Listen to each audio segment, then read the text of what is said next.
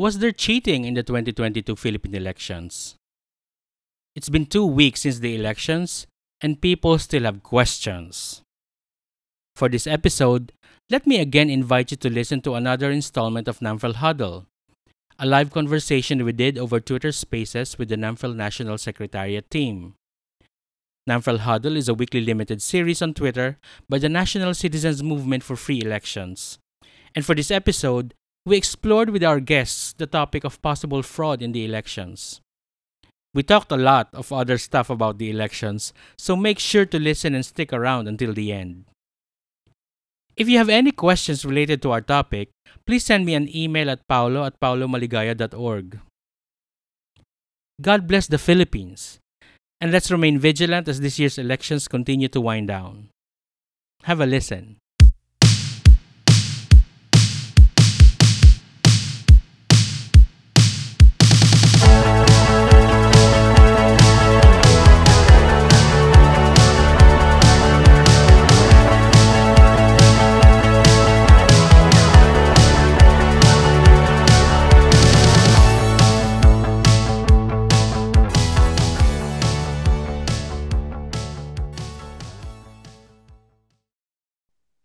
Magandang gabi po sa inyong lahat. Kami po ang NAMFREL, ang National Citizens Movement for Free Elections.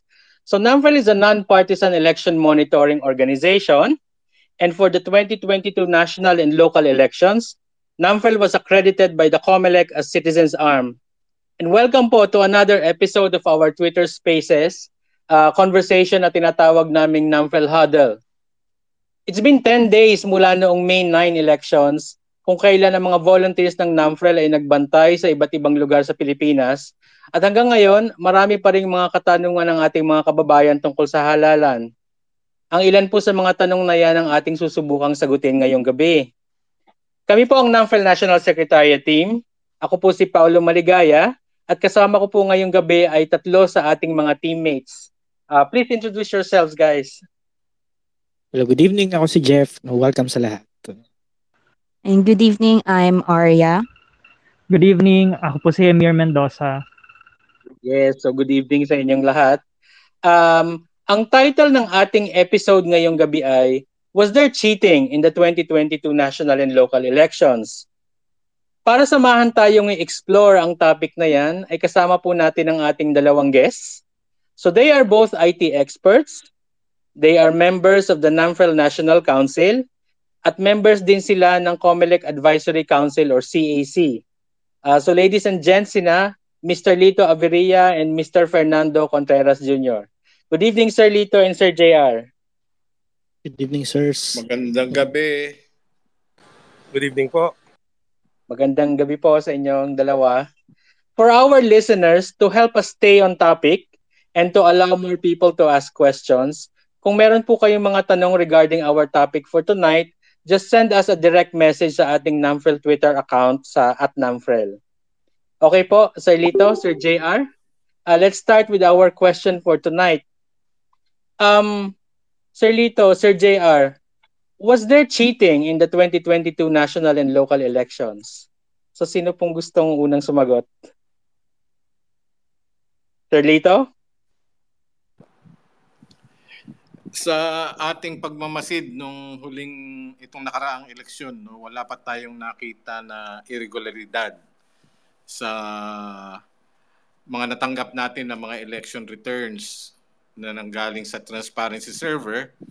Gayon din sa mga nakolekta natin na mga election returns sa mga presinto, yung printed copy. Ginamit din natin yung ating NAMFREL app, na kinunan ng pictures yung mga election returns, yung umpisa ng election returns at saka yung dulo para ma-check natin yung mga security features na naandun. Sa atin namang pananaw, consistent naman yung mga printed copies dun sa election returns na natanggap sa transparency server. Baka may idagdag si JR.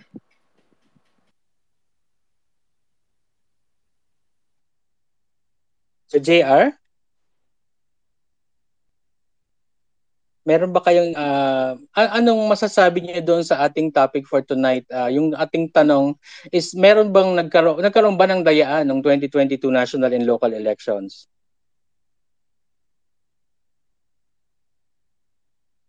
Nawala yata si Sir JR. Sir JR? Nawala yata si JR. nawala yata.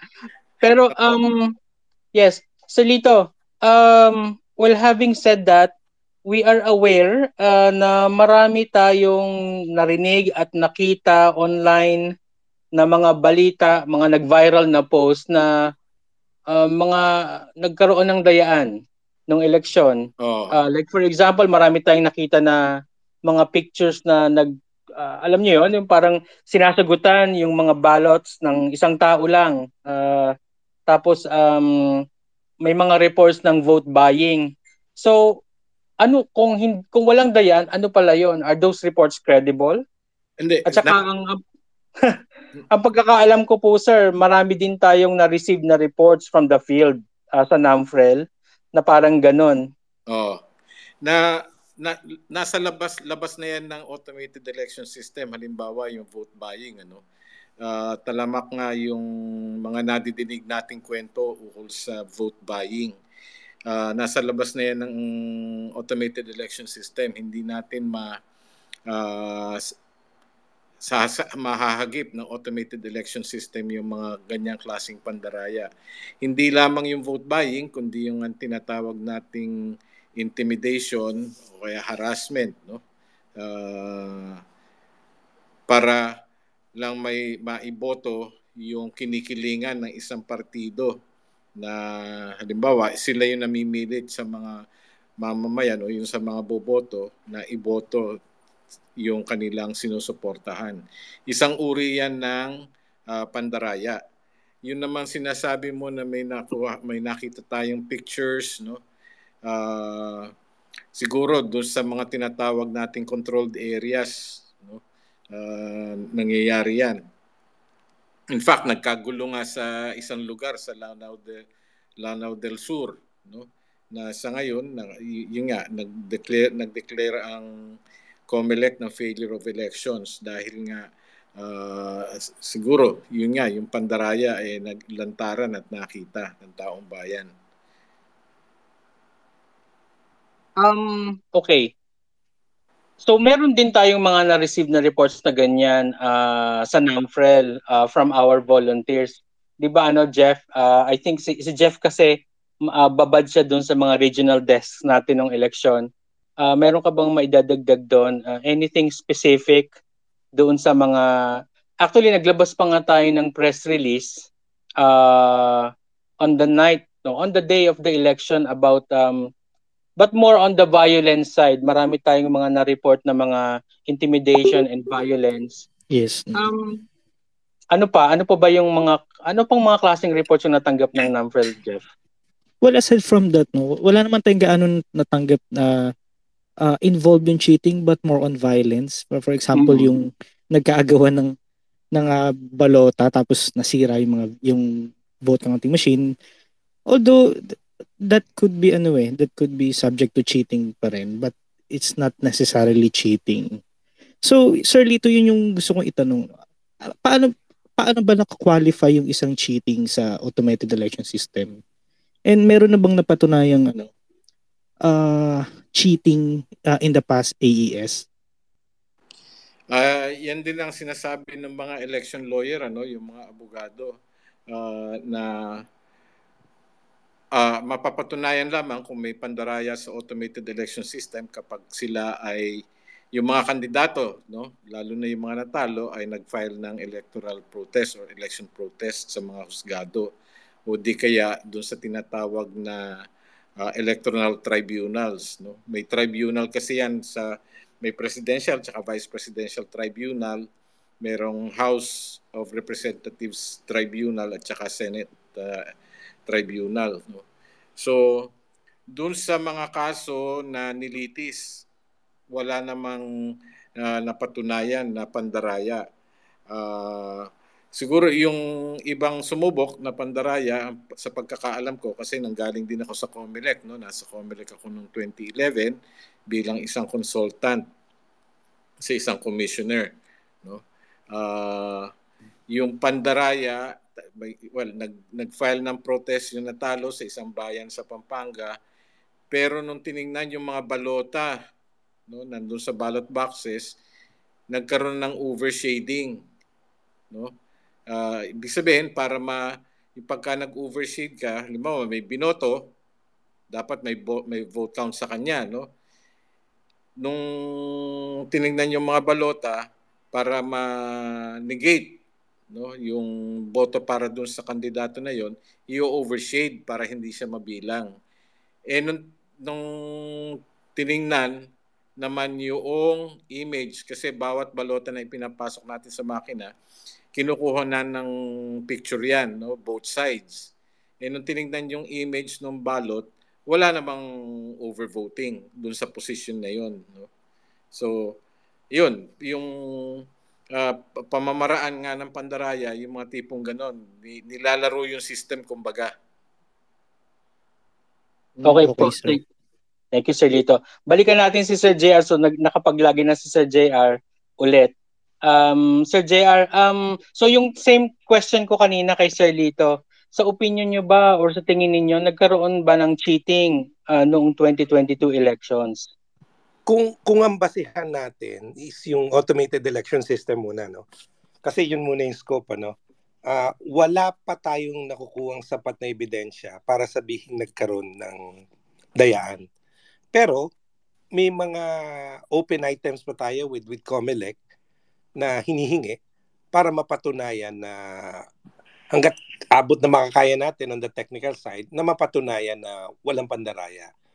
Ang isang challenge kasi sa automated election system, maraming parts, ano, maraming sistema yan na pinagsama-sama, at kadalasan doon, hindi nakikita ng mamamayan yung proseso. So yun naman yung noon pa na inaangal ng COMELEC. Hindi natin nakikita yung bilangan. Ang tawag nga nila dun sa vote counting machine o VCM black box.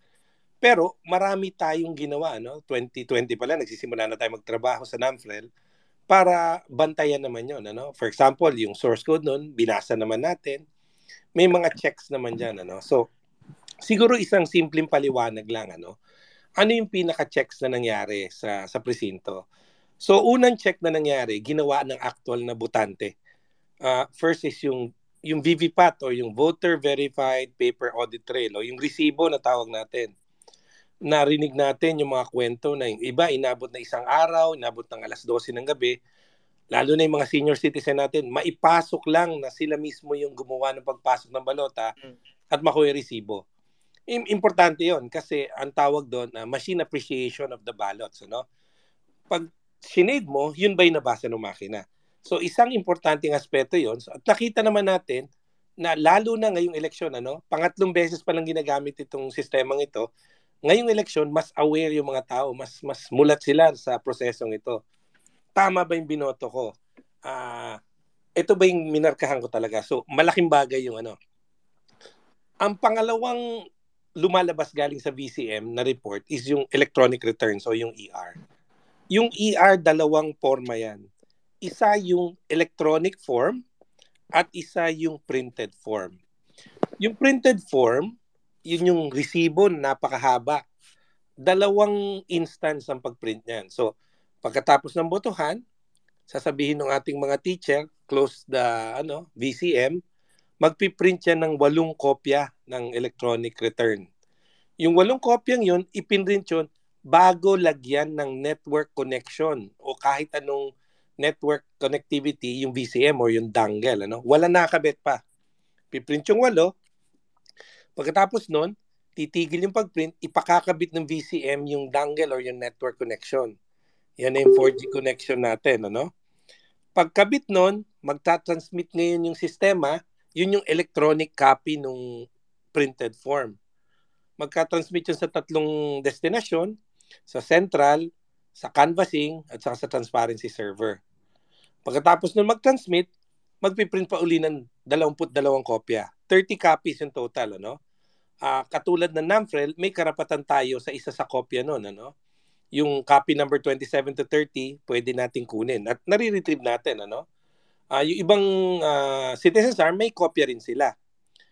By the way, yung pangwalong kopya nung ER, nasa batas, hindi lang sa general instruction, na dapat ipaskil ng ating mga guro sa labas ng or sa isang lighted area within the precinct at pwedeng kunan ng litrato ng kahit sino man.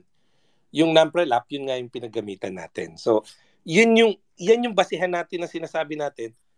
Sa ngayon, wala tayong nakikita na enough evidence para masabi nagkaroon ng dayaan. So, yan pa lang yung Pero sinasabi ko nga, meron pang mga katanungan na NAMFREL, may mga open items pa with COMELEC na hinihintay namin ang kasagutan. So, pag yun, nasagot nila na maayos at naipakita sa atin, mas kampante tayo dun sa automated election process. Sige, Sir JR, thank you. So before we go doon sa mga yung technical side, yung automated election system issues with regard dito sa usapan na kung nagkadayaan ba, let's go back muna yung sa diniscuss natin kanina kasi may mga tao talaga na they will attest or many of them may nakita sila na parang irregularity on the day of the election. So may mga tao na nagsasabi na nakakita sila ng vote buying and kung ano pang klaseng fraud, not just on election day, but before election day. And for many people, these are of course very real. Alam niyo yon. So this is not just about yung counting, yung results, but the conduct of the election. So ano yung pwedeng gawin halimbawa ng mga tao na they believe that they witnessed something that is parang that is fraud, that is a form of cheating. Ano yung pwede nilang gawin with the information that they have? And ano naman yung action that the public can expect regarding these reports of cheating and fraud?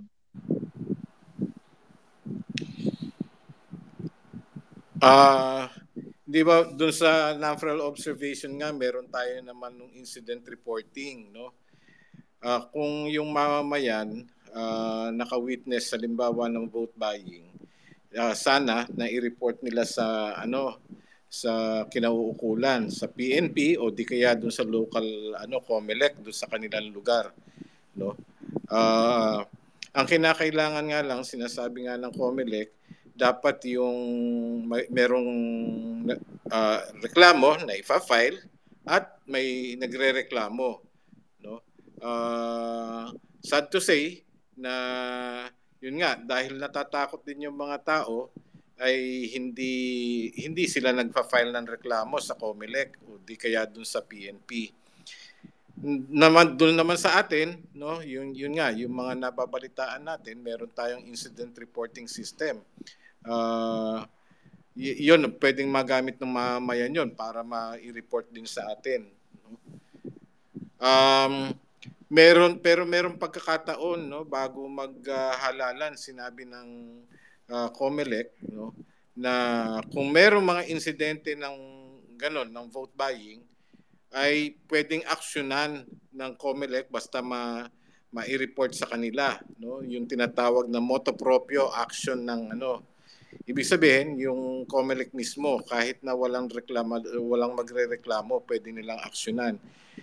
Hindi ko lang alam kung merong mga ganong kaso na naaksyonan ng COMELEC. Okay po. Siguro maidagdag ko lang. Maraming anecdotal reports, hindi lang sa atin, mula sa ibang grupo. Sa halos lahat ng report na nakikita natin, yung vote buying na nangyari ngayong eleksyon mas mataas sa dating Pero ang hirap doon, wala tayong basihan na numero. Alam natin nangyayari, pero ang lambot kasi ng batas natin na kailangan may witness ka, yung burden of proof nandun pa sa witness, So, yan yung isang naabuso talaga, Kung may nangyaring dayaan, sabi nga natin, dalawa yung potential na kailangan mong tignan. At nangyari lahat bago yung eleksyon. yung vote buying at saka yung disinformation. So yung isa ko na basang op-ed, yun din yung pananaw niya.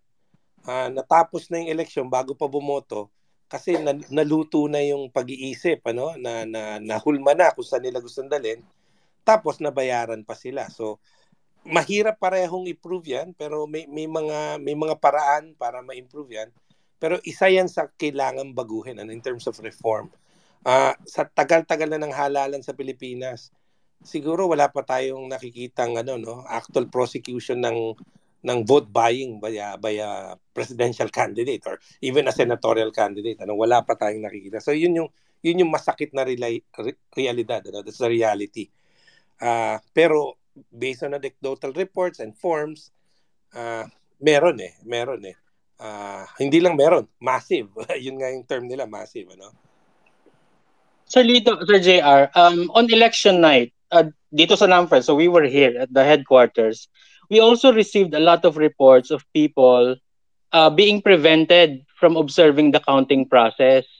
Well, si Emir, our resident lawyer, is also here. May legal basis ba to bar people from observing the counting process on election night?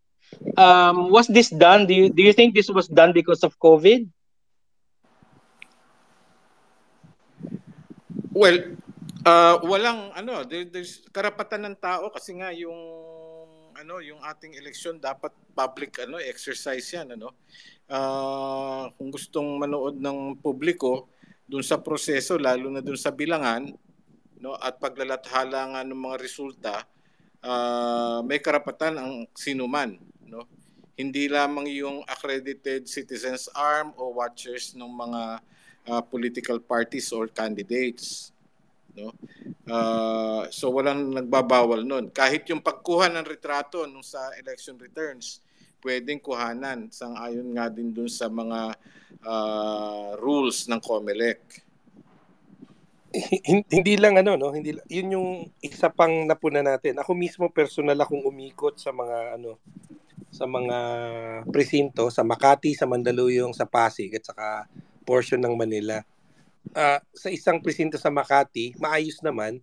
Kaya lang, nung hinihingi ko na ipaskill nila yung 8 copy, pinuntahan ako ng isang supervisor, tinanong sa akin, may basihan po ba yan? Nasa general instruction? Sabi ko, ma'am, wala po sa general instruction. Nasa batas po, mas malalim yung basis. Nasa Republic Act po yan. So, marami sa kanila na nagugulat na nasa batas pala yon. Nasa batas na yung 8 copy, immediately after printing and before transmitting, immediately after printing, dapat ipaskill na nila sa well-lighted place at pwedeng kunan ng kahit anong litrato ng kahit sino. Nasa batas yun, hindi lang sa general instruction. So, yun yung isa sa nakakalungkot, na hindi na disseminate masyado yung batas sa general instruction sa mga masisipag nating teacher. Sayang, andun na eh. Tapos napipigilan pa nga tayo. Ako, I have to enforce it. Sabi ko, hindi po, nasa batas po yan. Pinakita ko pa sa kanila yung snapshot ng batas. Agad-agad, naglabasan naman sila. Pero imagine kung walang mangungulit, walang mag-enforce. Sayang yung opportunity yan. Yun din, siguro dun sa mamamayan din na gusto mag-obserba, may kakulangan din sa pagkakaalam yung mga rules and regulations at saka yung mga batas natin na nakapaloob sa batas nga yung karapatan na yan na makita yung election returns o mag-observe man lang ng proseso sa mga presinto. Bagamat sa panahon ng eleksyon nga, naglabas din ng rules and regulations ang COMELEC by way of a resolution, yun nga dahil nga dun sa COVID, na nililimatahan yung dami ng tao sa presinto o di kaya sa voting center. Pero again, walang batas na nagbabawal na makita ang election return o mag-observe sa presinto o dun sa voting center. Okay po. Thanks Sir Lito and Sir JR. Alam natin, I mean, it's so obvious na on election night, especially, throughout election day, ang pinakamaraming reports na na-receive natin at yung nakita din natin sa media is tungkol sa vote counting machines.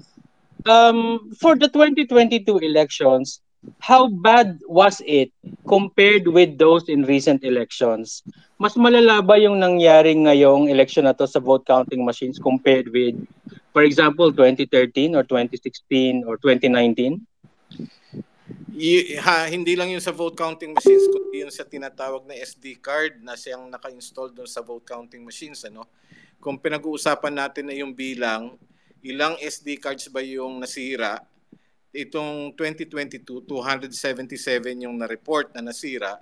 Samantalang nung 2019, 2,500. So considerably bumaba yung bilang. Sa vote counting machines naman, yung reported na nasira at na pinalitan, mga 1,200. Okay? Kumpara sa 2019 na umabot yata sa mga, kung tama yung pagkakaalala ko, umabot sa mga 4,000 or 4,500, ganun karami. So itong eleksyon na ito bumaba. Ang naging problema lang is ang na-highlight, yung mabagal na pagdating ng kapalit na makina o na SD card. Kaya ang nangyari, merong mga botante sa ilang presinto hintay ng 6 na oras o 12 oras bago nila ma-scan yung kanilang balota, bago maipasok yung balota sa mga makina. Doon sir sa mga na-observe ng mga tao na naging problema ng VCM for this election, meron bang bago? Was there anything new this time among doon sa mga na-observe na failure or kakulangan compared with previous elections? Bukod doon sa bilang, doon sa dami nung sabi niyo mas konti ngayon, meron bang ibang issues na na-observe ngayon na hindi naman ganong na-observe ng mga nakaraang eleksyon? Ganun pa rin yung issues doon sa mga VCM, halimbawa, yung tinatawag na paper jam o ayaw pumasok ng balota, ayaw mag-start ng balota, nasira yung baterya, yung mga ganong problema, kaya ilang beses na ipapasok ang balota pero lumalabas uli. Ang naging doon sa huling example na yan, ang naging solusyon, linisin yung scanner kasi merong doon sa election paraphernalia o yung gamit sa eleksyon na ginagamit ng mga electoral board, meron doon yung tinatawag na cleaning sheet. Pero yun nga, yung mga problema doon sa vote counting machine, ganun pa rin. Walang nagbago, walang bagong issue. Sige po. Kung pupunayin natin, pangatlong beses na nating ginagamit itong ganitong klase ng makina. 2016, 19 at saka ngayon, hindi bago ito. Two prongs, First is nakatulong dahil yung iba alam na yung gagawin. Kaya nakita nyo mabilis na rin yung resolution, baka yun din yung dahilan kaya mas konti yung angal, Pangalawa, may experience na sila na paano gagawin. Yung mga naging problema dati, napaghandaan na. On the other side, tumatanda yung makina. Kahit anong naman makina. Although ni-refurbish yan or parang ginawang bago uli, tumatanda yung makina. Pero may good and bad points. Yung good point, mas familiar yung ibang tao. Yung may mga experience nung last 2 elections na national and local, 19 na, 2016 and 19. Pero tumatanda yung makina. But if you look at the numbers, on pure numbers alone, bumaba yung insidente. Isang malaking insidente rin kasi, yung isang malaking factor din, yung tao kasi ngayon medyo mas demanding. Nung 2016, binaliwala yung VVPAT 2019, may konting awareness. Ngayong 2022, binabantayan yung VVPAT. Malaking bagay yun. Malaking bagay yun. That's part of voters education na pwede nating gamitin sa mga susunod na eleksyon. Yun yung pwede mong bilangin sa presinto. So napalaking bagay nun. So yun yung kagandahan ng paggamit ng lumang VCM din. On election day, we also received a lot of reports. Well, also it was reported sa media. Many voters were told to leave their filled out ballots. Yung mga nung nag-malfunction yung mga machines. Meron bang legal basis for that? So was that an expected ang tawag dito, procedure? Kasama ba 'yun sa mga procedure na dapat or pwede talagang gawin ng mga teachers kung sakaling ganun yung mangyari? Or was there something na parang hindi dapat ginawa nung araw na 'yon? Pumapasok yan dun sa tinatawag na contingency plan, no? Na kapag ka may nasira na VCM, ang unang hakbang ay i-resolve muna yung problema, no? Alamin ng tatawag ng technical support para alamin kung ano yung problema, kung maayos dun sa presinto mismo sa loob ng, sabihin natin mga 1 oras, no? Susubukan patakbuhin uli yung makina. Kapag ayaw tumakbo, tatawag yan na yan sa yung tinatawag na CEMAC, no? Yung COMELEC Election Monitoring, no, Action Center, na para i-report nga na yung may problema sa makina at kailangang palitan. Isa yan. Ngayon, kung hindi nag-work yung VCM sa isang presinto, yung susunod na hakbang naman, itutuloy yung pagboto, yung pag-shade ng mga balota ng mga botante, no? May dalawang option nga yung botante naman na pwede nilang iwan yung balota nila kasi iipunin naman yan ng electoral board, no? Papipirmahin lang sila ng waiver, no, na yung electoral board na ang magpapasok ng balota dun sa makina. Yung isang namang option ay maghintay yung botante ng kapalit na makina o ma-restore yung operation ng makina, no, para siya mismo ang magpapasok ng balota sa VCM. So yun yung mga contingency measures. Okay?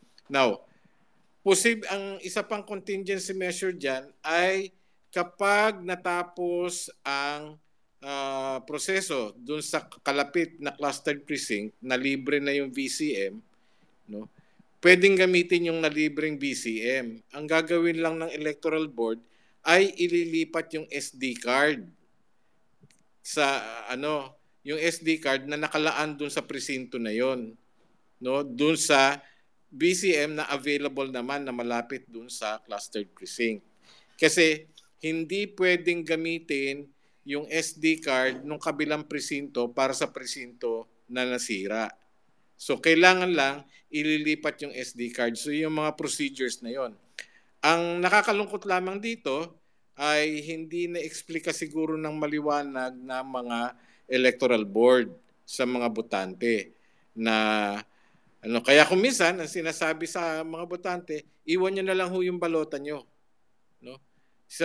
May mga reports tayo na gano'n na pinapaiwan na lang nung hindi sinasabi sa botante kung ano mangyayari. Okay po. Sir Lito, Sir JR, on election night then, especially, maraming nagulat dun sa speed ng count. Actually, maraming mga botante nag-post online na para bang pakiramdam nila they were parang masyadong ni-rush yung election, na para bang marami pang hindi nakakaboto. Well, hindi pa nga nagbibilangan, hindi pa tapos ang bilangan, marami pa nga hindi nakakaboto. Pero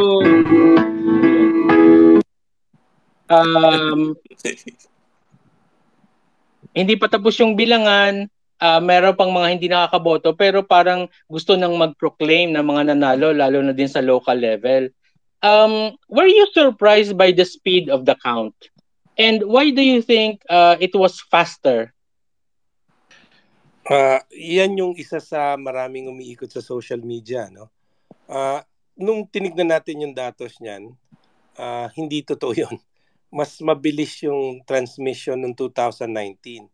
Kaya lang, noong 2019, nagkaroon tayo ng 7-hour glitch. So, naiwan lahat ng data sa transparency server at hindi na ilabas sa publiko. Ngayon, kung ikukumpara mo siya dun sa 2016, mas mabilis ng konti. Pero andun pa rin yung nasa norm siya, no? Yung bilis ng transmission, kung ikukumpara mo sa 2019, mas mabagal pa siyang lumabas. Ang nangyari ngayon 2022, mas malaki yung coverage nung nakatransmit. ang siguro isang factor kaya mas malaki yung lumipat sila ng ng ginagamit na network from 3G to 4G. Pero kung per VCM lang yung basihan mo, kumpara mo yung 2019, lahat naman yan, yung data niyan publicly available, mas mabilis pa yung 2019. Ganun po. So Lito, you want to add something to that? Hindi, tama naman yung yung explanation ni JR, no?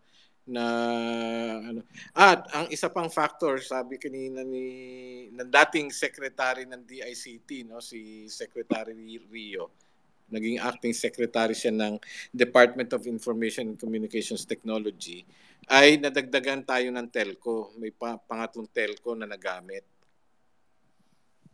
Kaya mas mabilis. Hindi mas mabilis, yung coverage, no? Yung coverage ng mga telcos. At isa pa, umaayon nga din doon sa ating doon sa datos na likom natin, kasi nga ginamitan natin ng NAMFREL app. Yung NAMFREL app, meron tayo doon function na chine-check yung signal doon sa mga voting centers. No, so kung ang isang botante ay pumunta sa voting center at ginamit yung ating NAMFREL app, kumokolekta yun ng datos tungkol doon sa signal.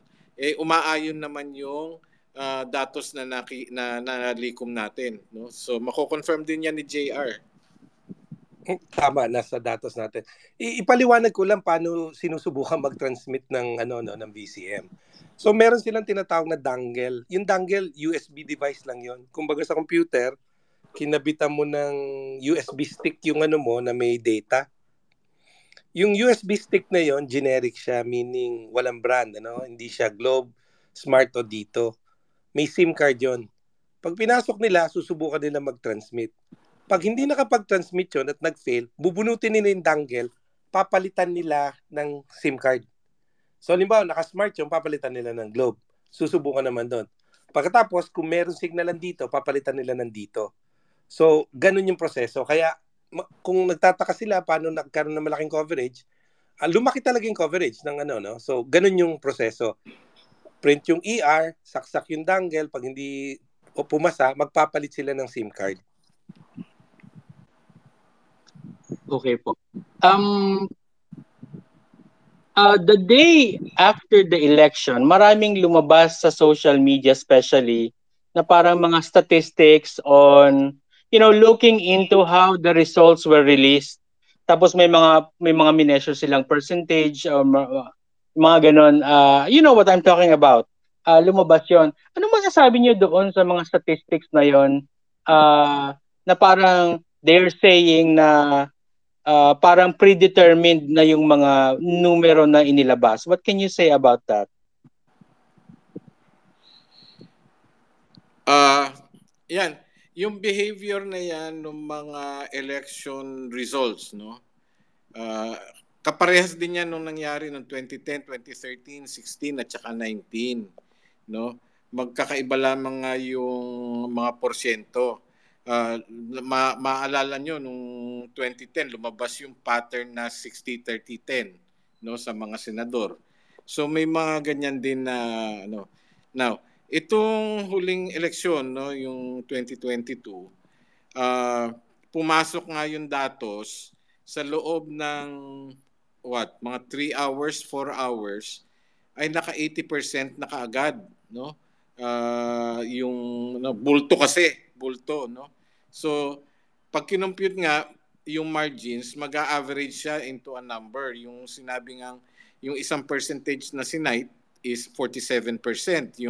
Yung difference between the top two contenders for the presidential position, no?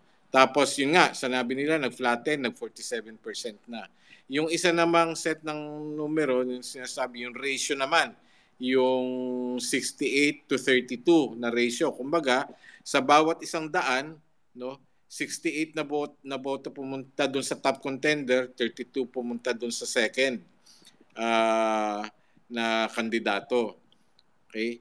Yung kung na yan, nai-explica naman yan, no? So kung sa mga kumuha ng mathematics, mayroong tinatawag na law of large numbers na kung saan sinasabi na pupunta yung mga samples mo, kasi ang samples natin mga 106,000 machines ang pinanggagalingan ng election returns. So habang dumadami yung nare-report na numbers, lumalabas kung saan average siya talaga papalo. Ngayon, yung average na nire-report o umikot sa social media, round number yon, 47%. Pero pag tiningnan mo, in-expand mo yung up to a decimal place, yung decimal places niya nag-iiba, naglalaro yan. Hindi eksakto, no? Kung iprinogram yan na nalalabas nga 47%, di dapat round number yun, no? Yung 47%. Wala nang decimal digits yung porsyento. Okay? Sa statistics, meron yung din, yung central limit theory naman, na yung mga numero na yan magkikita somewhere to an average, no, na margins. Mas maganda sana kung nakikita na, kung maipapakita na natin sa graph yan, no, na yun nga yung finer points ng mga data points, no. And data points natin dito is bawat election return. Kaya pag tinignan mo, bumaba ka sa bawat election return, yung margin mas malapad kaysa sa 47%, no? Mas malaki kaysa sa 47%. Habang dumadami yung datos, lumiliit yung margin na yon, nag-a-average nga siya. Kung titignan mo yung 2016 election, halos pareho rin yung Duterte-Rojas ratio. 61-39 naman nung panahon na yon, 61% saka 39%. So, tatama talaga dun sa law of large number. At saka, yun nga, finite kasi yung set ng election. Pero kailangan din natin i-point out na maraming kakaiba in terms of number ngayong election. First is, we saw the largest ever number of votes garnered by a single candidate. Si Sara Duterte got a vote of almost 32 million. We saw the highest vote of the president ever. 31 plus million. Tapos we saw the votes of the president and the vice president exceeding the votes of the number one senatorial candidate. So lahat yun pwede mong tanungin, pero kung yun talaga yung lumabas sa datos, yun talaga yun eh. Ang isang ang sabi ko, kung ganun yung nangyari, di paliwanag nyo bakit si Robin Padilla yung nag-number one. Baka pinili siya ng tao. So yun yung kailangan nating intindihin din eh. Pero marami talagang first ever dito, after the 1986 87 Constitution, ito lang yung election na may majority, talagang majority winner in the presidential position and the vice presidential position. Yung vice presidential position nga natin, in the last two automated election, the difference between the first and the second is less than 300,000. Alam naman natin yung yung Binay Rojas contest saka yung Robredo Bongbong contest. Talagang dikit pareho yan. Ngayon, malayo-malayo. So, may mga first, So, yan, hindi naman mapapaliwanag ng kahit anong teorya. Parang yun lang talaga yung lumabas na datos. Thank you, Sir Lito and Sir JR, I hope naintindihan pa rin ng mga listeners natin kung ano yung pinag-uusapan din. I hope okay pa kayo dyan. So, before we continue, remind ko lang everyone na pwede kayong magtanong sa amin. So, send nyo lang yung mga questions nyo through direct message sa aming Twitter account @Namfrel. And yan, thank you Sir Lito and Sir JR for that answer. So, mampunta naman tayo dun sa yung sa ongoing verification right now. So, may ginagawang verification ngayon yung PPCRV and yung Random Manual Audit Team. So, I would just want to ask ano exactly yung ginagawa nung dalawa ng RMAT, ng Random Manual Audit Team, and yung kung ano yung ginagawa ng PPCRB, and ano yung resulta ngayon na meron sila? Sagutin ko yung sa PPCRB side, tapos si Lito siguro sa RMAT, yung Random Manual Okay, Audit. sir. Yung PPCRB, ang kanilang binabantayan is yung matching ng ng printed ER at saka ng transmitted ER. Pinaliwanag ko kanina na yung VCM after the election will produce two forms of ER. One is yung electronically transmitted, yun yung natatanggap sa transparency server, at one is printed in the precinct level. So ang PPCRB katulad ng NAMFREL, may karapatan sila magkaroon ng kopya ng printed electronic return. Ano ba ang halaga nun? Ang halaga nun, kahit saan mo pa idaan na data yung transmitted electronic return, hindi na dapat mabago. Yan nga yung sinasabi natin, kung ano yung nakuha natin sa printout, yan din yung lalabas dun sa Certificate of Canvas. Yan yung tutulong kasi traditionally yung dagdag bawas, nangyayari yon presinto 10, pagdating sa canvassing 100, nagdadagdag ng 0, ganun eh.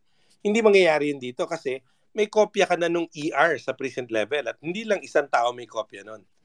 30 copies yun, so 30 potential people may kopya nun. So, yan yung binabantayan ng PPCRB.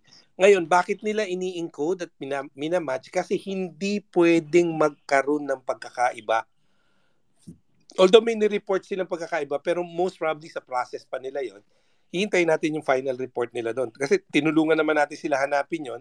So far, from our data, walang pagkakaiba. Sinasabi nga ng NAMFREL, pag may pagkakaiba, maski isa lang, from the printed to the transmitted, isang proof na yun na meron nangyaring dayaan. So, yan yung importante nating, yan yung importante. Okay, sir. Thank you, Sir JR. Sir Lito? So, kumbaga, kinukumpirma kung yun sa transmission, yung nung election return na walang manipulasyon na nangyari doon sa pag-transmit ng election return sa yung electronic transmission, Na sa banda naman ng RMA, ang RMA ay tinitingnan naman yung balota sa 757 sample precincts, tinitingnan yung mga boto doon na kung tama ba ang pagkakabasa ng VCM ng mga balota. Okay? Sa ngayon, meron ng 120 VCMs ang nakompleto yung review at may 6 na po pa na pinoproseso, out of So kung 757 yung napili, na sample, ang naproseso na ay 120 at yung pinoproseso pa lamang ay 60. So meron pang natitirang 577 VCMs na i-review yung mga balota. So kino-confirm lang dun sa RMA, tama ba ang pagkakabasa ng mga makina sa balota. Ngayon, ang rule dito ay nag-sample nga, nagpumili ng in random. Ang sabi kasi ng batas, at least one clustered precinct or one precinct per legislative district. Ito yung mga sa isang distrito, yung representante diyan yung mga congressman. So kung mas malaki yung legislative district, aabot sa mga 5 ang pipiliing clustered precinct. Samantalang sa maliit, pwedeng isa lang. So sir, we're doing this this verification. Ano ba yung meron ba tong impact sa election or at least sa results? Yung resulta ng RMA, walang impact yan sa resulta. Hindi mapipigilan ang pagproklama ng winning candidate. How about Sir JR yung ginagawa ng PPCRB? May impact ba yun sa sa proclamation ng results? Wala ring impact pero pwede siyang gamitin basihan sa isang protesta kung merong pagkakaiba. Historically, wala pang nangyaring pagkakaiba dun sa printed and transmitted so far, I mean, for the last 2016, 2019, kasi pare-pareho yung makinang ginamit nun, From 2016 to 2019, wala pang pagkakaiba. Historically rin, yung random manual audit yields 99.90+% accuracy. Okay, sir. Kasi di ba last time nagkaroon kasi ng issue sa PPCRB na meron discrepancy between the ER, the transmitted result. So, wala yung impact sa magiging result if ever meron man totoong discrepancy between the ER and transmitted result. Malaki impact kung talaga may may discrepancy, pero hindi pa kumpleto yung ano nila, yung analysis nila, no. In fact, yung 240 naging 350 tapos naayos na yung 180 plus na ngayon, ano. Sa tingin ko ano yun, manual appreciation kasi babasahin kasi type galing sa picture. Nung nakita nila yung actual ER, nagtutugma na. Kasi meron ngang isa na hindi magtugma, pwede nang gamitin yun. Pwede na. Maski tayo sa NAMFREL, hindi tayo kampante. Sinabi ko nga na meron pa isa tayong hinihinging procedure sa COMELEC, ano? Medyo technical, pero tawag doon, VCM system hash. Hanggang ngayon hindi pinapakita ng COMELEC sa publiko kung paano nabuo yung system ng VCM. So, pero so far, dahil nagtutugma nga itong lahat ng checks, naka-second priority siguro sa COMELEC. Ano? Hindi natin alam. Ano? Pero hinihiling pa rin ng NAMFREL yan. I mean, tinutulak pa rin natin. Okay, sir.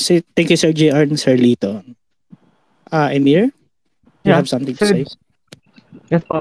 Sir JR, Sir Lito, yung pong ginagawa po ngayon ng PPRB at sa random manual audit, yung pong findings po noon after matapos po ng proseso, and hindi lang after, pero ngayon pong habang nangyayari po yung dalawang proseso po na ito, what can stakeholders do during these processes and after when the findings come out? Ito namang mga prosesong to, no, pwedeng yung mga interesado, pwede naman silang mag-observe ng proseso, pwede nilang bantayan. For example, doon sa RMA nga, merong tatlong paraan para mag-observe kung ano yung nangyayari yun sa proseso ng RMA. Isa is remote kasi naka-live stream yan doon sa Facebook page ng COMELEC, no? O di kaya merong isang kwarto sa Diamond Hotel na nilaan kung saan yung mga observers pwedeng umi-standby habang binabantayan din yung proseso kasi meron ding naka-live stream sa isang malaking display screen yung mga proseso naman na nangyayari sa RMA floor. Ang pangatlong pamamaraan ng pag-observe ay pwede kang pumasok doon sa RMA area. Kaya nga lamang ay kinakailangan sumunod talaga doon sa mahigpit na health and safety protocol, no? Magpapaalam lamang na napapasok nga doon sa RMA floor. Ngayon, yung pwedeng gawin matapos pag lumabas na yung resulta, no? Mabibigyan lang naman ng kasiguruhan, no? Na anong level yung accuracy nga na tinatawag. Gaano katama yung pagbasa ng makina sa balota. Sa nakaraang 2019, 99.995% accuracy rate ang lumabas. Hindi pa natin alam itong sa kasalukuyan no, sa RMA kasi nga pinoproseso pa yung mga ballot boxes. Yung sa RMA, by the way, kung interesado silang pumasok, maski na may kailangan antigen test, libre yun gagawin, kung interesado ka talaga. Para kung ano. Now, ano yung gamit nito mga prosesong to? Una, to verify the accuracy of the machine. Next is to see what we can improve upon for the next process, yun nga yung sinasabi natin, isang malaking takeaway para sa atin na binantayan ng tao yung resibo. Ang tawag doon, VVPAT. Yung VVPAT naging importante ngayong eleksyon. Ipinaglaban, maski ng ating mga senior citizen, naghintay sila. Di kung yung pinaglalaban, gawin na natin siyang isang accountable form at bilangin natin sa presinto sa susunod na eleksyon. Madali lang naman yan. Maski nga phone app na may QR code reader, kayang-kaya yon, Kahit sinong gustong bumilang, mabibilang niya yung presinto niya. At dapat, magtugma yan sa pinadalang ER. So, ganun lang kasimple. On the computer side, yan yung mga halaga nitong pag-verify, Sabi ko nga, yung PPCRB, ang trabaho nila, to check kung may pagkakamali doon sa pinrit sa transmit. So, yun, Tapos, kung meron man, yun naman, yun yung maaring mahuli ng RMA, Bale po sir, may epekto po ba yung resulta ng ginagawa ngayon ng PPCRB at saka ng RMA sa halimbawa kung gagamitin pa ba natin yung vote counting machine sa susunod na eleksyon? Or halimbawa po, may impact po ba siya kung nagagamit po, pwede po ba siyang gamitin or magagamit po ba siya o nagamit na po ba siya sa mga election protest cases? Kung may makikitang discrepancy sa RMA at saka dito sa audit ni PPCRB, oo, maaaring gamitin. Pero sa mga nakarang eleksyon, walang nakitang discrepancy pa. So, kaya nga ang pwede natin pag-aralan dito, ano pa yung pwede natin gawing paghihigpit sa pagbabantay para mas lalo makasigurado yung mamamayan, ano? Sabi ko nga, maraming first kasi dito sa election na to, ito napakalaki nung gap between the first and the second sa presidential. Parang yung fraction of the percentage hindi na mahalaga di ba? Pero yun nga, kung ang eleksyon ay dikit, so kailangan mas mahigpit tayo sa lahat ng proseso, no? So alam naman natin may mga nangyari, for example sa Abra, sa Lanao, for example, na nagkaroon ng failure dahil nga sa laki ng diferensya, no? Nawala ng saysay yung guluron sa pagpoproklama. Kahapon na iproklama na nila yung mga senador. So maski yung iba hindi pa nakaboto, na iproklama na nila kasi wala nang bearing yung bilang na yun. Pero ang halaga sa susunod na eleksyon, paano pa may improve? Paano pa mahigpitan?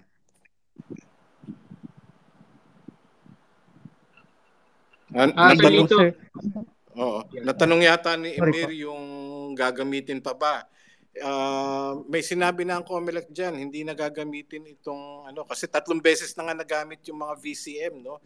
Bagamat may 10,000 bago, no? Yung karamihan ng mga VCMs na yan, yung mga 97,000 VCMs ay hindi na gagamitin sa susunod na halalan.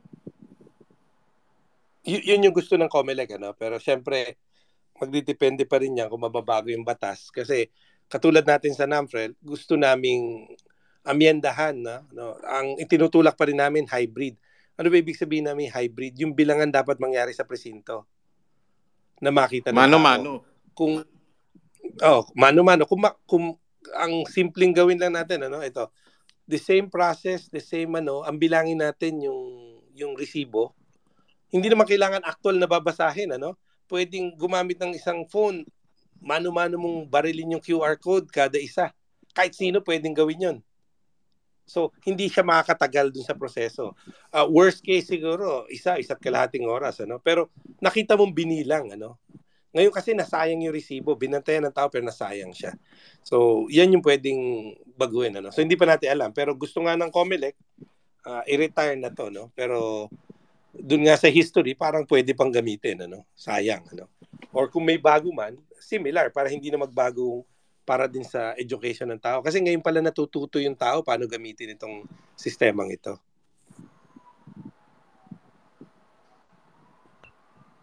Bale sir, yung pong suggestion na yan para po sa susunod po ng mga eleksyon. Bale, naririnig po kasi natin ngayon sa social media na may mga mungkahi na or suggestion na bilangin ng mano-mano or manually yung mga balota.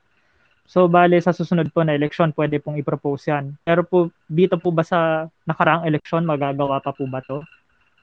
Wala na. Wala kasi tayong batas na pwedeng gawin yun. Magagawa lang yun pag may isang naghain ng protesta. Pero yun nga, kung ikaw maghahain ng protesta, kailangan piliin mo kung ano yung bibilangin mo. Sa ating nakikita, walang basihan on the technical side yung protesta. Isa na lang yung malaking hinihintay nga natin, yung pakita yung VCM system hash. Pero other than that, wala tayong nakikitang basihan. Sige po sir, thank you po.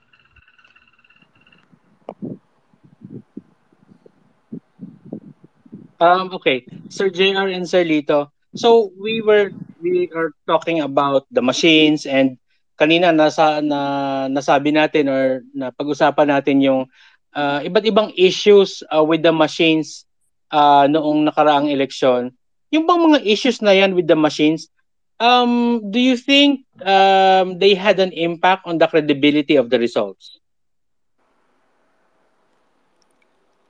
Sa isang forum, sinagot ko sa tanong ng credibility. Credibility is a perception, no? Marami kasi ring nagsasabi nga na may katiwalian, mga ganyan. So kini-question nga yung sistema.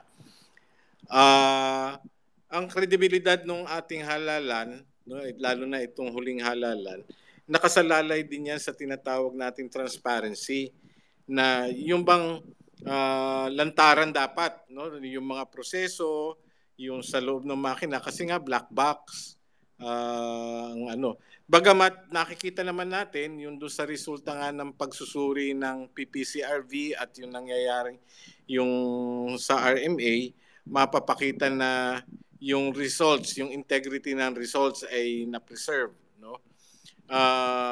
Yung credibility medyo questionable kasi maraming ang nagdududa at maraming nagtatanong. Ngayon, kung gagawing mas lantaran o transparent lahat ng proseso, di lamang no sa automated election system, kundi yung transparency din ng institusyon mismo, ng COMELEC mismo, no? Mas mapapalakas pa yung kredibilidad ng resulta ng halalan. Okay po, thank you Sir Lito. Aryan, meron ba tayong question sa DM? Yes. So, nandun na rin tayo sa topic ng VCM. May nagtatanong if yung VCMs po ba vulnerable siya sa hacking? Kung i-hack mo yung VCM, the VCM is a specialized computer. Computer lang siya, no? So kahit anong computer pwedeng ma-hack. Pero kailangan mo ng access dun sa VCM, ano? Hindi mo siya pwedeng saksakan lang ng SD card tapos magbo-boot na siya ng different system. Hindi siya ganoon kasimple. Walang hard disk yun, lahat nakasulat sa firmware. At tapos may mga hardware locks na yun lang yung ma-detect niya. So, pag tinatanong, yung tanong, pwede ba ma-hack? Pwede. Pero may mga checks ngang ginagawa para masiguradong hindi siya na-hack. Yun nga yung mga ginagawa natin. Ano? For example, na source code review siya. Pagkatapos noon, bago mag-election, may tinatawag na pre-LAT, ano? Yung pre-election logic accuracy test. Meron ding FTS, yung final testing and sealing. Tapos sinisiro nila yon. So, kung ma-hack man yun, ang mag-hack nun yung nagbenta mismo ng makina. So, yun yung nakikita natin. Ano? Pero kahit anong sistema, pwedeng ma-hack. No? It takes time and money. Yun lang naman yun. Meron po ba, Arya, na question from the DM? Yes po. So, since may mismatch ng around 1% as reported by PPCRV, indication ba yun ng irregularity or small-scale cheating? Maghintay muna tayo. Sa tingin natin, magsisiro yan. Yung mismatch kasing sinabi nila, mismatch based doon sa encoding at sa mga sa picture ng ER. Bumaba na dahil nung makita nila yung actual ER. Ang sinasabi natin nung dapat yon 0. Maski na may 0.01%, maski isa lang out of the 107,000 VCM na mag-mismatch. That's a big issue already. Hindi pwede mangyari yon. Parang sinasabi mo, nag-print ka ng 30 copies, yung copy number 1 hindi tumugma sa copy number 30. Hindi pwede mangyari yon unless may manipulation. So, sa tingin ko, well, hindi ako PPCRB, hindi tayo PPCRB, sa dulo ng report nila magmamatch yon. Pag merong hindi nagtugma, maski tayo, no, ipapaliwanag natin yan sa tao at sasabihin natin, teka muna, bakit nangyari yon?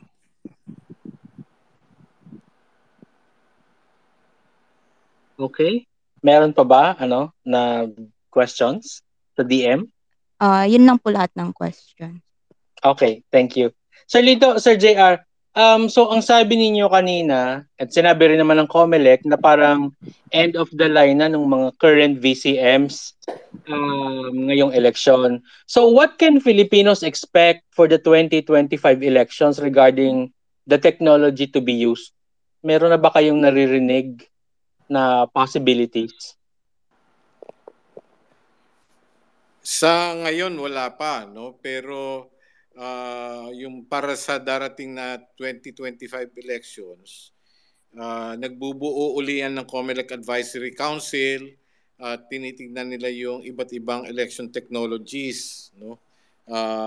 At pinapag-aralan yan. yung mga technologies nga na nasa batas, yun nga, itong ginagamit natin ngayon, nasa batas yan, yung tinatawag na paper-based, no, system.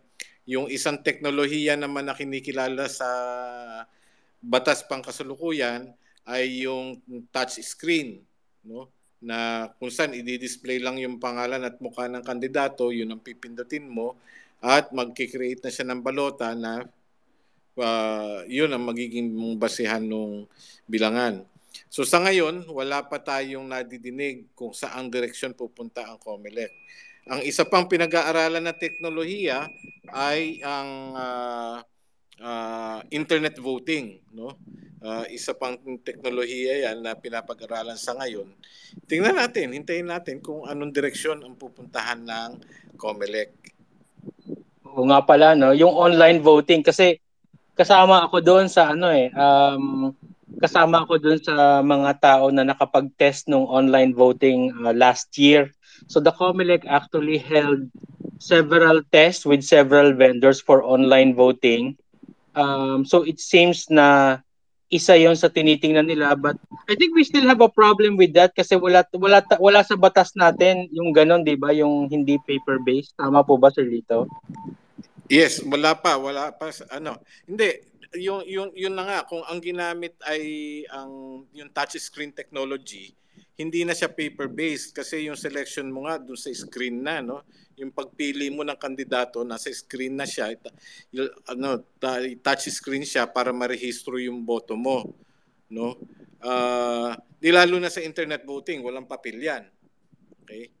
So sa pangkasalukuyan, yung batas 9369, Republic Act 9369, dalawang teknolohiya yung kinikilala ng batas na yon. Yung isa paper-based, yung isa wala namang paper. Direct recording. Yun ang tawag doon, yung direct recording electronic, DRE.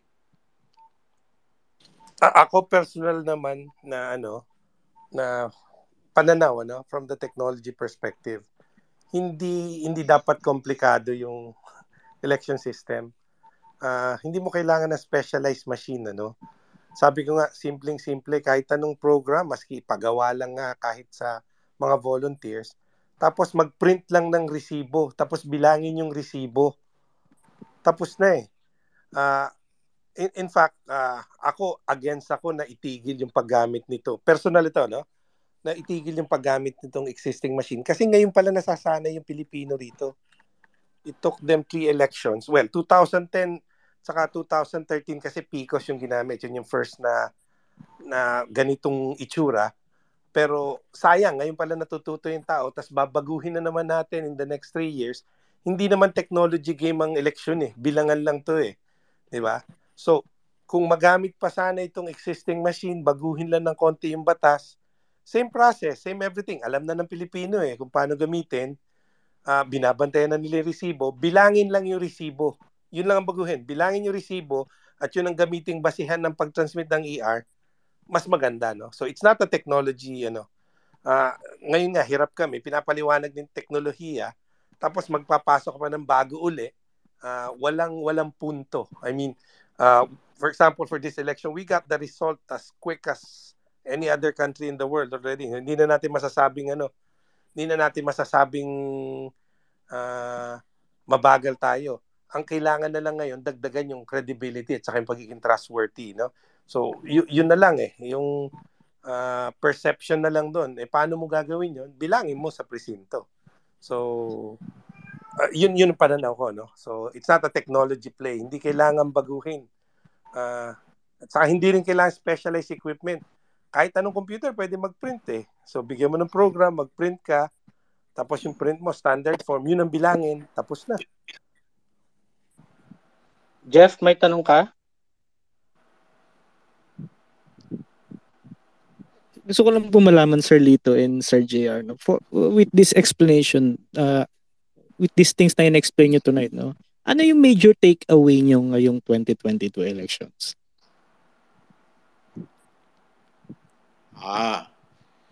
Now, sa banda nga ng teknolohiya, marami tayong natutunan, Yun nga, yung paggamit nga nakita naman natin yung paggamit ng VVPAT, talagang tinitingnan ng mga tao na yung resibo, no, hindi na siya binabaliwala.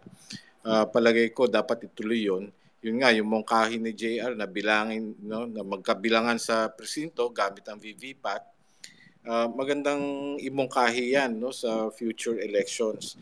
Yung isa ring yung mag-automate ka rin lang, no? Dahil nga itong nakaraang eleksyon, kahit yung mga senior citizens na nagbumoto doon sa emergency accessible polling place, no, hindi sila mismo yung nakapagpasok ng balota. No, ini-explore ko sa COMELEC nung minsan ako'y pumunta doon sa PICC. Sabi ko, dapat vote anywhere na, no? Kasi in-automate mo din lang naman, may ID ang isang botante.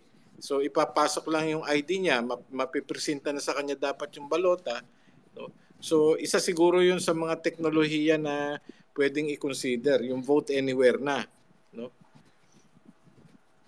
Ang isang insight nga na nakita natin diyan sa unang pagkakataon, no? Naging majority vote, hindi na siya plurality yung nangunguna, no, ng mga kandidato. Isa yan. Pero kailangan pag-aralan pa rin natin yung mga vote areas. Bakit ba, no, may mga areas na halimbawa walang kalaban, isa lamang yung kandidato, so walang choice. Sa halalan, it's a question of choice. Sino ba yung pipiliin nila? Ang tanong doon, bakit walang kalaban doon sa mga lugar na yon? I think mga 845 jurisdictions yung walang kalaban yung tumatakbong mayor, no? O Mayor, pwede rin vice sa governor governor, siguro. congressman, marami. Oo. So yung mga walang kalaban, basta mga 845 positions, lahat yun sa local level. Kailangan yun din yung mapag-aralan. Isa pa na itinutulak nga, itong darating na kongreso sa Senate, no? Mayroong magkapatid, dalawa yung magkapatid, dalawang pares, no? Tapos yung mag-ina. Yun nga, napapag-usapan na naman itong anti-political dynasty na hindi na dapat papahintulutan yung ganung mangyayari na may magkakamag-anak sa isang kapulungan o kumbaga sa mga pwesto rin, no, sa mga local do sa executive positions. Isa pa, ano ang pwedeng gawin nga doon sa vote buying, no? Kasi yung mga kwento-kwento, masyadong talamak yung naging vote buying, lalo na sa mga remote areas. So marami tang pwedeng mapag-aralan at kailangan hanapan ng solusyon. Okay, Sir Lito. Sir JR, ito, ano yung major takeaway mo from the 2022 elections? Ako yung paring premise, on the technology side, ito na, ngayon pa lang tayo nasasanay dito sa proseso nung ganitong klase na automation. Nakakatuwa na binabantayan na ng tao yung resibo, yung VVPAT. Malaking bagay yon. Yeah. Malaking bagay yon. Sana magamit pa natin yung ganung proseso sa susunod na eleksyon. Ang isa pang takeaway, nakita natin, although nagsimula na to 2010 pa lang, yung paggamit din ng teknolohiya sa pangangampanya. Pero on two fronts, both on the good side and on the challenging side, disinformation. Malaking disinformation na nangyari sa social media. Hindi lang naman unique yan sa atin, maski sa ibang bansa. So yan yung may kwento nga sa akin na sabi yung eleksyon natapos na bago pa yung botohan. Kasi nahulma na yung kanilang pag-iisip. Natono na sila, ito na yung gagawin mo, So in a sense parang na-manipulate sila dahil maling impormasyon yung na-feed sa kanila. So yan yung gamit ng teknolohiya ngayong eleksyon na sana mabantayan pa natin. Kasi on the automated election, nabigla na lang tayo, ang bilis natin, may resulta na. Kasi malaking diferensya, kaya naman ganun, Kung dikit yan, siguro hanggang ngayon nagbibilang pa tayo, pero yun yung challenge, Kahit sa bansa naman, Pag nakita mo yung election na dikit, tatagal yung bilangan. So, sanay na tayo, no? Hindi na mabagal yung election natin. Nagbabantay na yung mga tao, so gamitin lang natin. So those two things. So, yung paggamit ng current system at saka yung paggamit ng, especially ng social media sa information at disinformation. Yeah. Yeah, thank you Sir Jer. So gusto ko din mag-share ng takeaway ko from the 2022 elections if I may. Na siguro ang takeaway ko sa 2022 NLE is yung voter education. Napaka-importante talaga ng voter education. Importante na inform yung mga botante natin. Not only the voting population but the general public know about what's going on sa election, especially sa AES kasi nagbago na tayo ng system. So, ayun lang. Sir JR, Sir Lito, gusto ko rin i-ask, how should Filipinos prepare for the 2025 national and local elections? And briefly lang, how can the COMELEC make the process more efficient, accurate, and transparent? Well, kung paano magpe-prepare, ano, yung ang nakita ko rin, isa pang takeaway nga pala ito sa nakaraang eleksyon, yung role ng mga kabataan. Parang ang daming kabataan ang namulat sa halalan, ano, exactly, sir. So kailangan ma-maintain yan, tapos talagang tutukan yung voter education.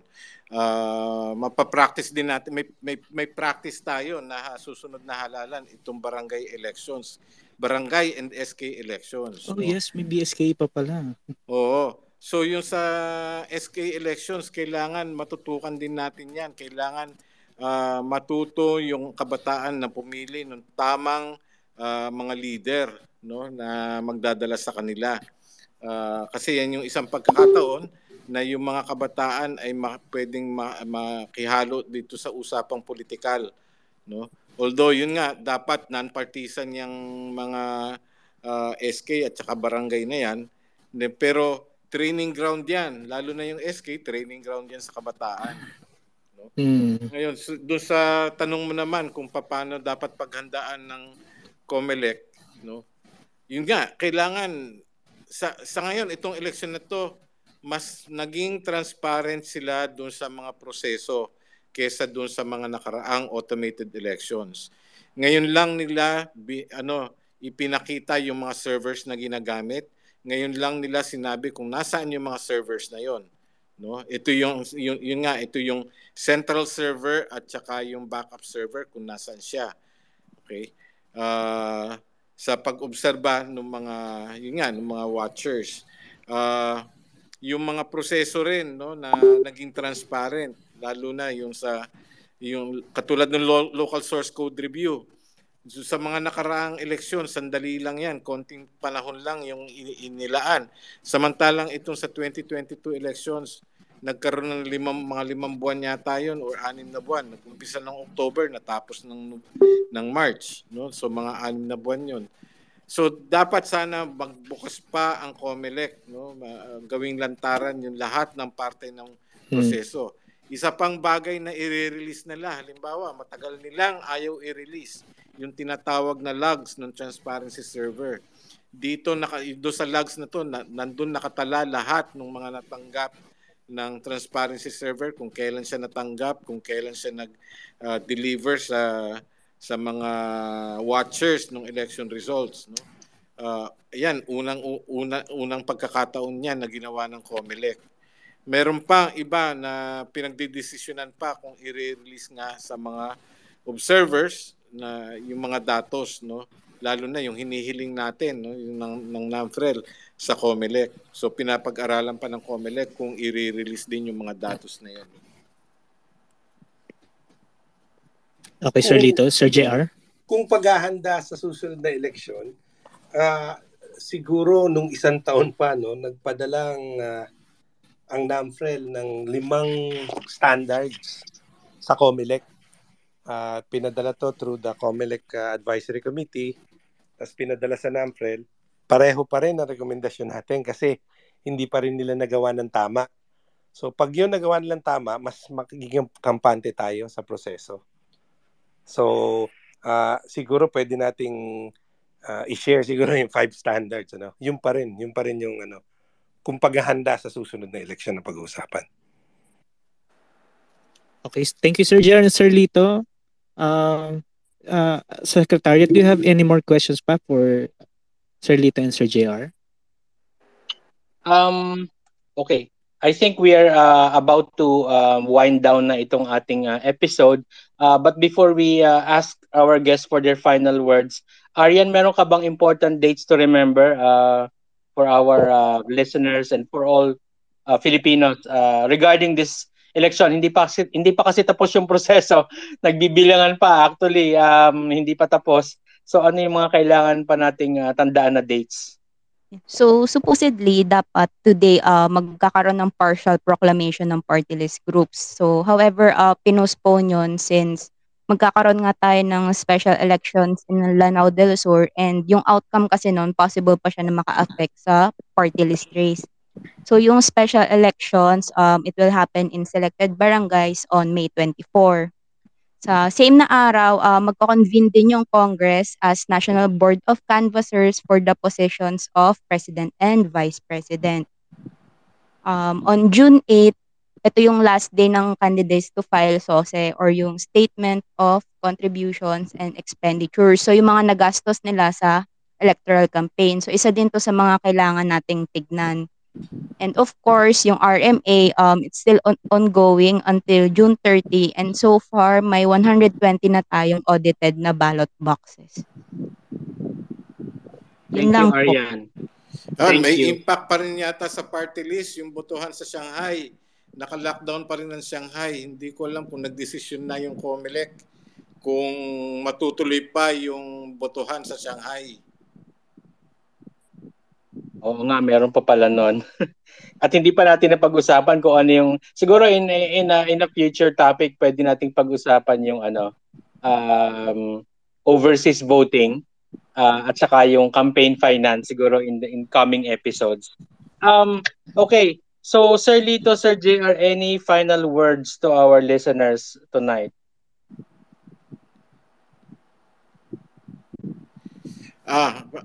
Well, para sa akin, itong halalang ito naging masyadong naging parang hati, no? Ang mamamayan, nahati ang mamamayan. Sana magkaisa muli ang ating mamamayan na para patungo sa ikaunlad ng ating bayan, no? Sayang, no?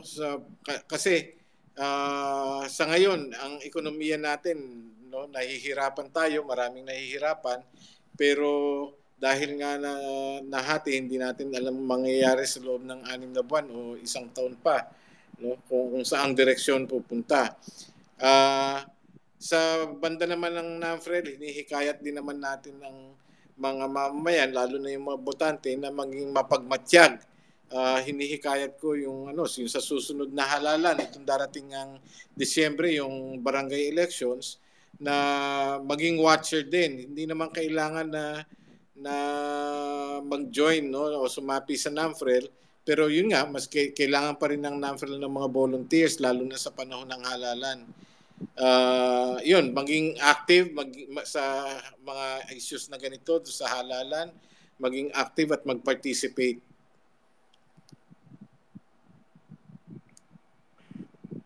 Thank you, Sir Lito. Sir JR? Sa side ko, yun nga, nakakatuwa na aktibo yung mamamayan ngayon, nagbabantay, maski sa VVPAT nila, aktibo yung mamamayan, maski sa social media, nagtatanong, tama ba yung result election? Tama naman yun, yan yung proseso ng democracy, no? Yung participation ng lahat. Pero ang maganda sana, mawala yung kultura nung misinformation. Medyo malaking sakit yan kasi maaring hindi nakakapili ng tama ang ating mga botante. Maaring napipili nila base sa isang aspeto lang. So, whether we like it or not, the election is a popularity contest. Yun yung isang masakit na realidad sa demokrasya. No?